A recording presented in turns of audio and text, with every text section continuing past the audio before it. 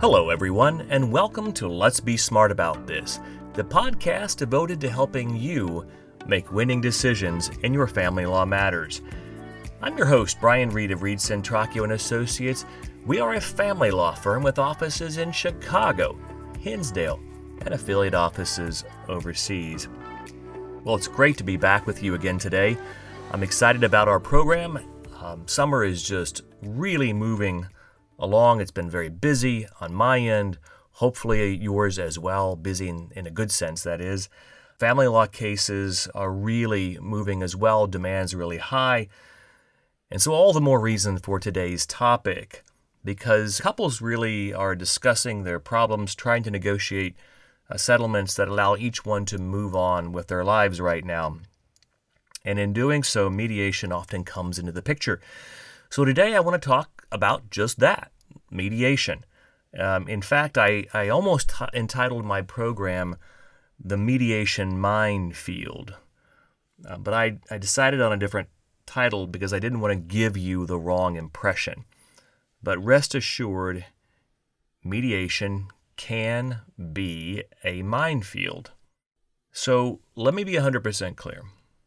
I am a huge fan of mediation, provided that it's at the right time, the right place, and in the right manner. And before I explain that, let me, if I may, just set the stage for you, just for a moment. As often is the case, I get a phone call, I'm in my office, a potential client calls me.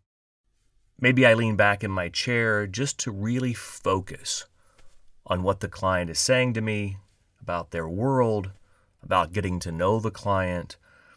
And somewhere in the mix of facts, they make this statement. Let me share it with you.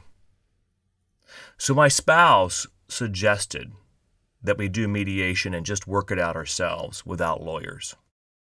The minute I hear that, just that very sentence, these alarm bells go off in my head. I'll practically jump out of my chair and just say, no, no, no. And I ask you, ladies and gentlemen, say it with me. Just say no. No way. Friends don't let friends mediate alone and without legal counsel. Do you know who usually suggests using a mediator and working without lawyers? I can tell you it's the person who has the financial information. They have a superior knowledge of the family finances. It's perhaps the one that's already met with an attorney and knows their rights, the one who is more aggressive, and the one who is a better negotiator.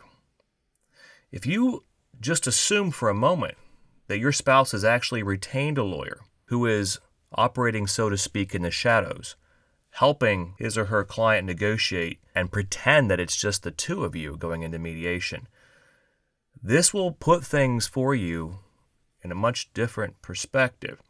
So if your spouse is playing nice with you and suggesting that you should have a peaceful divorce without lawyers, you might want to really beware.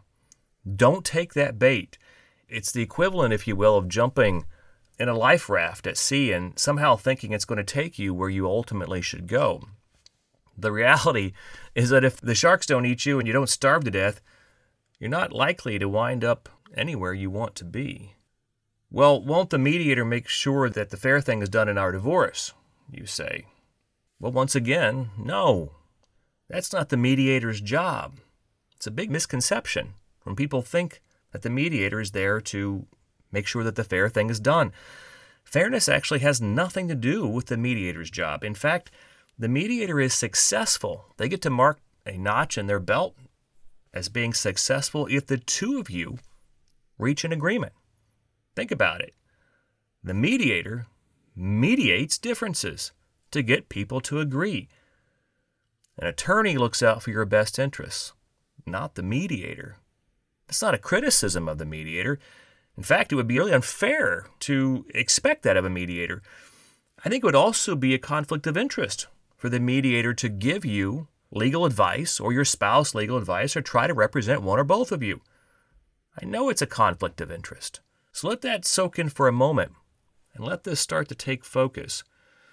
And if you're now wondering, but wait a minute, didn't you say you were a huge fan of mediation? Yes, I did. But remember, it's the right place, time, and manner. You first want to hire an attorney. And with his or her help, you want to do the following. So you might, if you have a pen and paper handy, you're going to want to write this down because it's something that's very important for you to know in terms of how you get to mediation. So number one, when you hire your attorney, you want to learn your rights. What does the law say that you're entitled to? Many of my clients are shocked when I tell them what the law wants to give them, what the courts would give them. So first, learn your rights. The second thing you want to do is know your assets. What do you really have? Do you need your attorney to take steps so that you can learn about the assets and debts that the family has? Maybe you don't know what your spouse has. Maybe he or she has a separate bank account. Maybe you just don't have access to any of it. But you want to know your assets. There might be hidden assets or oftentimes hidden debt. A mediator is going to be no help to you whatsoever in discovering any of these hidden assets or hidden debts. That's your attorney's job. The third thing that you really want to do is know your outcome. What are your objectives? Where do you really want to land in all of this? Fourth, I would say you need to have a game plan. How do you plan on achieving those goals? And here's the interesting part, which is number 5. Why not allow your attorney to negotiate first? A simple exchange of letters and maybe some phone calls between the attorneys can help you narrow the issues so that you know exactly where you and your spouse disagree. You don't want to go into mediation and spend a bunch of valuable and limited time that you have trying to realize where you're apart. Because number 6, once you've done all these things, then you mediate your differences. So you walk into the mediation room and you already know exactly where you disagree, where you're apart, and the mediation is focused on trying to bridge that gap with something that's acceptable for both you and your spouse. And you want to do this with the assistance of your attorney. Now, some people still prefer to do mediation by themselves, even once they've gone through these steps that I've outlined. Now, if there's little risk and your attorney is on board, it might be an acceptable thing. However, if the stakes are high, you are definitely going to want your attorney at the table with you. And nowadays, the table can actually be a Zoom screen. Each party can be in a separate breakout room with their attorney, and then everybody can join together, the attorneys and the parties. The technology is really incredible. You can have your privacy, you can have a group discussion, you can do all these things without actually getting together. And so you can still maintain your social distance from the very comforts of your own home. What's great about mediation, though, and I want to make this clear as well, is that if it's done properly, you can work through issues without all the stress and the expense that comes with a trial. Mediation will allow you to really control the outcome and work out an agreement that you and your spouse control, as opposed to putting your world into the hands of a judge who doesn't know you and who's going to make a decision that you may or may not even see coming.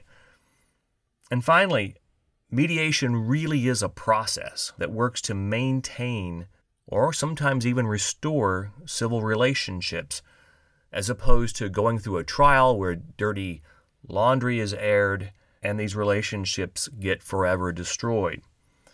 So at the end of the day, you just need somebody looking out for you, advising you, protecting you.